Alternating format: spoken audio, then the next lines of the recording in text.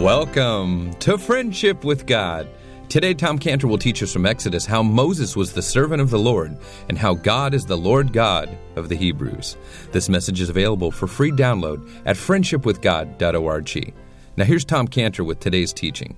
Now, if you follow along here in Exodus chapter 3 as I read from verse 16, "Go and gather the elders of Israel together and say unto them, the Lord God of your fathers, the God of Abraham, of Isaac, of Jacob, appeared unto me, saying, I have surely visited you and have seen that which is done to you in Egypt. And I have said, I will bring up out of the affliction of Egypt unto the land of the Canaanites and the Hittites and the Amorites and the Perizzites and the Hivites and the Jebusites, unto a land flowing with milk and honey. And they shall hearken to thy voice, and thou shalt come, thou and the elders of Israel, unto the king of Egypt. And ye shall say unto him, the Lord God of the Hebrews have met with us, and now let us go, we beseech thee, 3 days' journey into the wilderness, that we may sacrifice to the Lord our God. And I am sure that the king of Egypt will not let you go, no, not by a mighty hand. And I will stretch out my hand and smite Egypt with all my wonders which I will do in the midst thereof, and after that he will let you go. And I will give this people favor in the sight of the Egyptians, and it shall come to pass that when you go, you shall not go empty, but every woman shall borrow of her neighbor, and of her that sojourneth in her house, jewels of silver, and jewels of gold, and raiment, and you shall put them upon your sons and upon your daughters, and you shall spoil the Egyptians. Now, verse 18 is where we are right now, and this is a very, very important verse. It's very significant as to the details that God told Moses when we read this, to see how God very carefully set the stage. He says, and they shall hearken to thy voice. And he says, thou shalt come, thou and the elders of Israel, unto the king of Egypt, and ye shall say, so it's thou shalt come with the elders, and ye shall say unto him, the Lord God of the Hebrews hath met with us. Now let us go, beseech thee, 3 days' journey into the wilderness, that we may sacrifice to the Lord our God. There are two very important statements in verse 18, and they are, who's going to come? Thou shalt come, and the elders of Israel. And the second statement is, and ye shall say. See, in these two statements, what we see here is God giving to Moses precise directions for exactly who should come to this meeting with Pharaoh and what specifically should be said at the meeting with Pharaoh.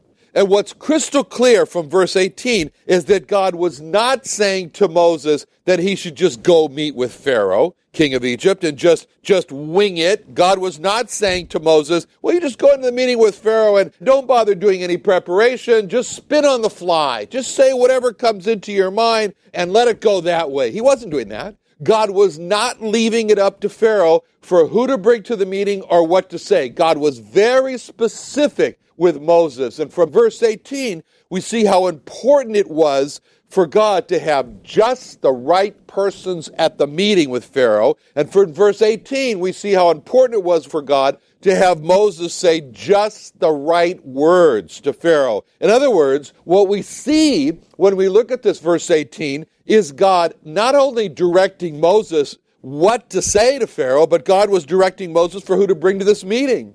So in this role, we see God in this role here of pre-directing the scene. And God was doing this by painting for Moses the picture of the scene before it happened, that he was to arrange for this all-important meeting with Pharaoh. So what we see as we look at verse 18 is God directing. And he's directing the setting of the stage. He's directing the plan for how the stage should look. And he's putting this all together for Moses before he goes to Pharaoh. So what we see here in verse 18 is God in the role of a behind-the-scenes director. God is a behind-the-scenes director. We see him taking this definite role, God does, of being the behind-the-scenes director. as he tells Moses, now Moses, you say exactly these words when you go to meet with Pharaoh. And so God, as this behind-the-scenes director, it wasn't enough for Moses to go along to Pharaoh. God, the behind-the-scenes director, is calling for Moses to go with all the elders of the Jewish people, and they should stand there with Moses, and so that Moses has the clear picture of how this is to appear before Pharaoh, the king of Egypt. Thou shalt come, thou and the elders of Israel, unto the king of Egypt. And then we see with the words, and you shall say unto him, how God, the behind-the-scenes director again, is telling Moses that he alone is going to be the one to speak. And then we see how God told Moses the exact words that he was to say. He says, Moses, here's your script. Memorize it, learn it, like a director would. He says, the first thing you say is, the Lord God of the Hebrews hath met with us. Now let us go and beseech thee 3 days' journey into the wilderness, that we may sacrifice unto the Lord our God. We can imagine how Moses followed this direction of God, the behind-the-scenes director, and Moses was thinking, when I go there, I've got it.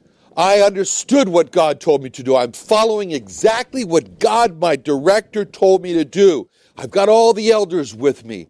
I've got my words down. I know what I'm going to say. I'm going to speak exactly the words that God told me to speak. We should freeze that picture of Moses there and see ourselves like we're Moses. And just as Moses had God as his behind-the-scenes director, so do we. And just as God wanted to be the behind-the-scenes director for Moses, so does he for us. And when we speak to our lost pharaohs, when we speak to the lost, we should be like Moses. And we should be thinking, I have God as my behind-the-scenes director. God is definite on what he wants us to say to the lost, just as God was definite on what he wanted Moses to say. God is definite in what he wants us to say to the lost. Even though he did it perfectly, Moses did it perfectly, it didn't work. It did not work to get Pharaoh to let the people go, even though everything was perfect. But Pharaoh did not let the people go. That's a lesson for us. That's a lesson for us, because if Moses walked out of that meeting and said to himself, I don't know what happened. I must have done something wrong because Pharaoh didn't obey. Pharaoh didn't believe. Pharaoh didn't comply. Then if Moses did that, we would step in and we would say, Moses, you did everything right. You did everything like you were supposed to. You followed God perfectly. It's not about you, Moses. Moses, you should not evaluate yourself based on the response of Pharaoh. And that's true of us. That's true of us also.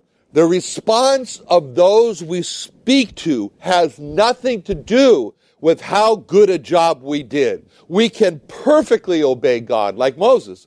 We can do a good job and say exactly what he told us to say. And if the lost do not believe, that has no bearing on whether or not we did our job. It had no bearing on whether or not Moses did his job, the fact that Pharaoh did not believe.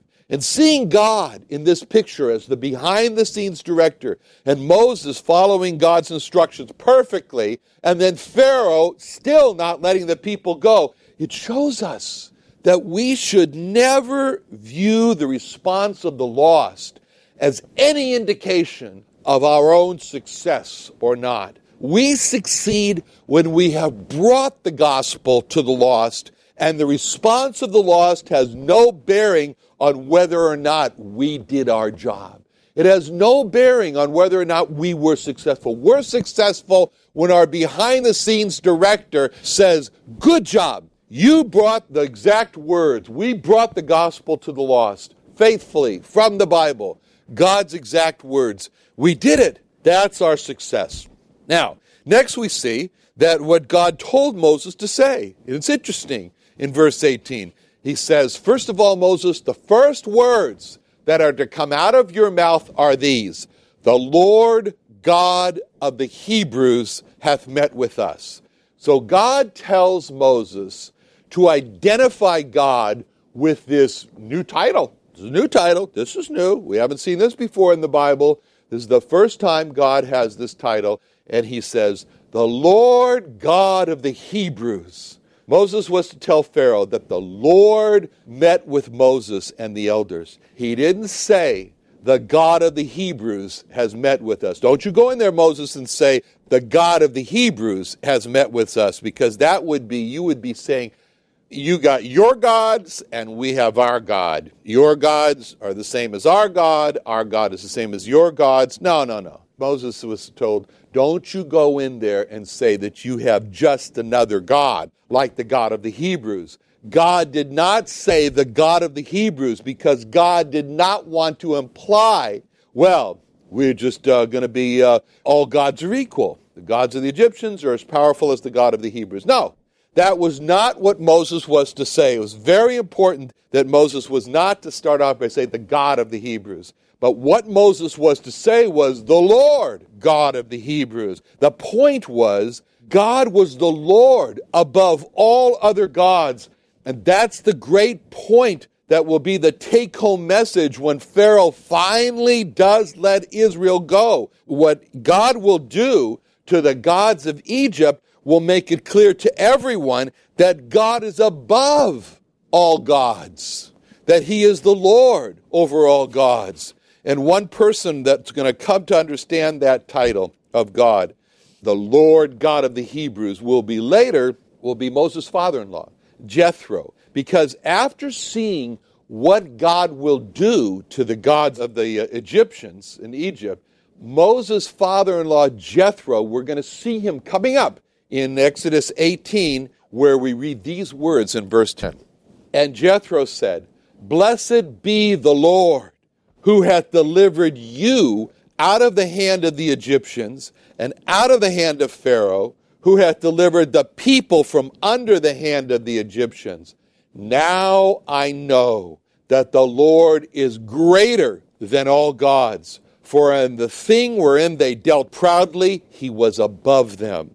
And so that's how Moses' father-in-law, Jethro, was going to come to understand this term, the Lord God of the Hebrews. Another person who is going to come to understand the title of God as the Lord God of the Hebrews is going to be King David. And he's going to say in Psalm 95, verse 3, For the Lord is a great God and a great King above all gods. And Psalm 135, 5, For I know that the Lord is great and that our Lord is above all gods.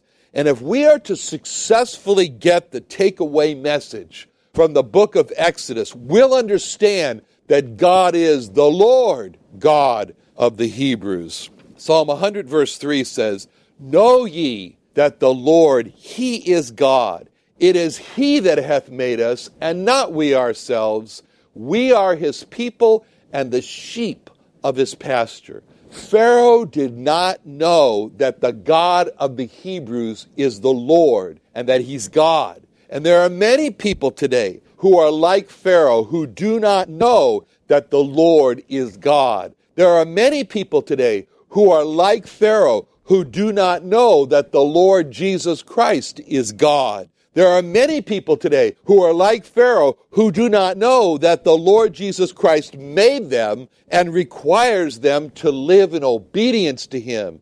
And there are many people today who are like Pharaoh who will come to understand that the Lord Jesus Christ is God, but hopefully they won't be like Pharaoh and they'll come to understand that the Lord Jesus Christ is God before it's too late to be saved by him. Now, in verse 18, we see God proclaiming his title. It's like God steps up and he's happy to have this title, the Lord, the God of the Hebrews. And God wanted for his new title to be the first words that Pharaoh was to hear from Moses. First words Pharaoh should hear, the Lord, God of the Hebrews. And we've seen that it's a remarkable proclamation that God has made for his title, because first, the Lord God of the Hebrews expresses a truth that Jehovah is, as King David said in Psalm 95:3, the Lord is a great God and a great King above all gods. See, to say the Lord God of the Hebrews explains that he's just not another God, equal with all the other gods, but he's a great God, he's a great King above all gods. To say the Lord God of the Hebrews expresses the truth Like we read in Philippians 2:10, that at the name of Jesus, every knee should bow, of things in heaven and things on earth and things under the earth. Every knee, what you can see, what we can see, and what we can see. Every knee bow. Why? Because he is a great God. He is the king above all gods. So we have to keep in mind that God wanted this new title, the Lord God of the Hebrews, to be proclaimed to the king of Egypt and to the Egyptian people. And by God proclaiming his title of the Lord God of the Hebrews to the Egyptians, it emphasized a great privilege that the Jewish people had compared to the Egyptians.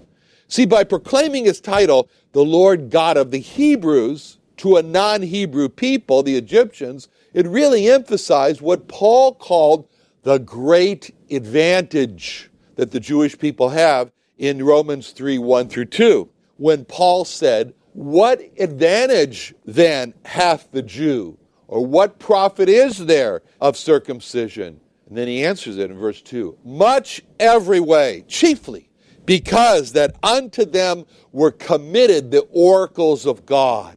This is what Paul called the great advantage of the Jew.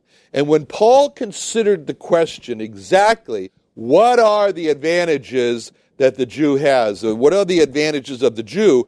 Paul said that there are many advantages of the Jew, which he expressed with these words, much every way. But then Paul considered what was the number one, what was the ichiban, what was the chief advantage among all the advantages of the Jew. And without a doubt, Paul stated, chiefly because that unto them were committed the oracles of God. This verse tells us, that we were considering here in Romans, that the Bible is called the oracles of God. The oracles of God are the speakings of God, or what we call the words of God, or just short, the Word of God. And God made one people responsible for his Word. And he committed to one people the writing down of those words of God for the rest of the world. And God made one people responsible for, and he committed to one people the preservation, the preserving of those words of God for the rest of the world. So when you go to Israel and you go to the monument of the scroll and you go to that building and you see the Dead Sea Scrolls right there in the heart of the land of Israel, it's a message chiefly that unto them were committed the oracles of God. And that one people that God chose to record and to preserve his words for the rest of the world is the Jewish people, is the Jew. And therefore, Paul says, what advantage then hath the Jew, and what profit is there of circumcision? Much every way, chiefly because that unto them were committed the oracles of God. But there were other advantages of the Jewish people, and Paul describes them in Romans 9:4-5, who he says, he calls them Israelites. He says in Romans 4-5, who are Israelites, to whom pertaineth the adoption and the glory and the covenants, and the giving of the law, and the service of God, and the promises, whose are the fathers, and of whom, as concerning the flesh, Christ came, who is over all, God blessed forever. Amen. So here we have a list of really 8 advantages. The verses in Romans 9 are 7, and the ones in Romans 3 are 1. And when we list them all out, the advantages that the Jew had from God, we see number 1, responsible for bringing the Word of God to the world. They received the Word of God from God, and they were responsible to bring it to the world. Number 2, they were adopted as a people of God. Number 3, they had the glory of God that resided in their tabernacle and in their temple. Number 4, they had the covenants of God that God made with them. Number 5, they had the law that God gave to them. Number 6, the service of God in their tabernacle and in their temple. Number 7, the promises that God made with them. And number 8, that through them, or to them first, the Messiah came for the world, the Lord Jesus Christ. That's the great impact of Isaiah 9:6, where it says, for unto us a child is born, unto us a son is given. God came first in the person of the Lord Jesus Christ, the Messiah, to the Jewish people. Great advantages, but all those advantages, they centered in one person, their Messiah, the Lord Jesus Christ. So that all those advantages brought the greatest benefit to those individual Jews who received the Lord Jesus Christ. And by the same token, all of those advantages that brought the greatest loss to those individual Jews who rejected the Lord Jesus Christ, because it all centered and centers around him. That's why the fact that the majority of the Jewish people have rejected the Lord Jesus Christ is the greatest scandal in the universe. But the rejection of the majority does not change the fact that the Jewish people were greatly advantaged or privileged compared to other people. And that's what's being expressed by God. Well, he told Moses to say, his title, the Lord God of the Hebrews. And Moses told the Jewish people to consider the privileges and the advantages that God gave to them. He told the Jewish people to consider their advantages or their privileges in 2 Samuel 7:23 through 24. David said this, and what one nation, or Megoi, in the earth is like the people, even like Israel, whom God went to redeem for a people to himself, and to make him a name, and to do for you great things and terrible for thy land before thy people, which thou redeemest to thee from Egypt, from the nations and their gods. And for thou hast confirmed to thyself thy people Israel to be a people unto thee forever, and thou, Lord, art become their God. In other words, the Lord God of the Hebrews is going to take care of the greatest need of the Hebrews. And the greatest need of the Hebrews is stated in the second statement in verse 18, which is, now let us go. That was the greatest need of the Hebrews. To be set free from Egypt's slavery, to be let go. So when we put the two statements together, it looks like this. The Lord God of the Hebrews is meeting the greatest need of the Hebrews, which is to provide freedom for the Hebrews. The Lord God of the Hebrews is providing for the greatest need of the Hebrews, their freedom. By standing up against Pharaoh, who was the king of Egypt, the king of the Egyptians, the Lord says, the Lord God of the Hebrews, which is the same as God saying to the king of Egypt that he is the king of the Hebrews, or God is the king of the Jews. So if someone was to say, where is the Lord God of the Hebrews? The answer is providing for the greatest need of the Hebrews, which is their emancipation from Egypt. Now, that scene of the Lord God of the Hebrews, or the King of the Jews, providing for the greatest need of the Hebrews, sets the stage for the next scene, which we see in two parts, like two acts.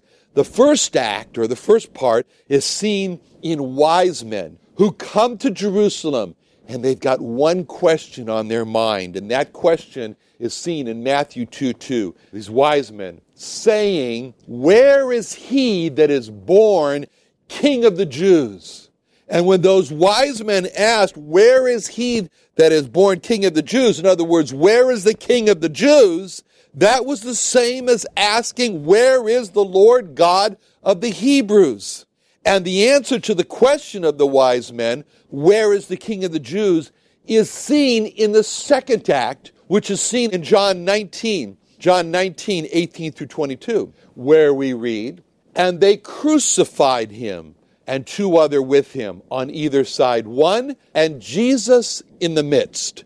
And Pilate wrote a title and put it on the cross, and the writing was, Jesus of Nazareth, the King of the Jews. This title then read many of the Jews, for the place where Jesus was crucified was nigh to the city, and it was written in Hebrew and Greek and Latin. Then said the chief priests of the Jews to Pilate, write not the King of the Jews, but that he said, I am King of the Jews. Pilate answered, what I have written, I have written. So the wise men in Act 1 asked the great question, where is the King of the Jews? But it was Pilate in Act 2 who answered that great question with a sign that was written in Hebrew and Greek and Latin, and it read, "This is the King of the Jews." Where is the King of the Jews? He's on a cross. Why is the King of the Jews on the cross? Because he's providing for the greatest need of the Jews. What is the greatest need of the Jews? To be saved from the judgment that their sins made them deserve for an eternity in hell. How can they be saved from this judgment? By having a sinless sacrifice to die in their place for their sins. Who is the sinless sacrifice that can save them from their sins by dying for them? Jesus of Nazareth, the King of the Jews. Thank you for joining Tom Cantor and the Friendship with God radio program today. Now, if you'd like more information about Tom Cantor, the Friendship with God radio program, or Israel Restoration Ministries, go to our website, friendshipwithgod.org. That's friendshipwithgod.org, or call us today at 1-800-247-3051. That's 1-800-247-3051. Or go to friendshipwithgod.org. That's friendshipwithgod.org. Or call us at 1-800-247-3051. Thanks for listening, and join us again tomorrow with Tom Cantor and the Friendship with God radio program.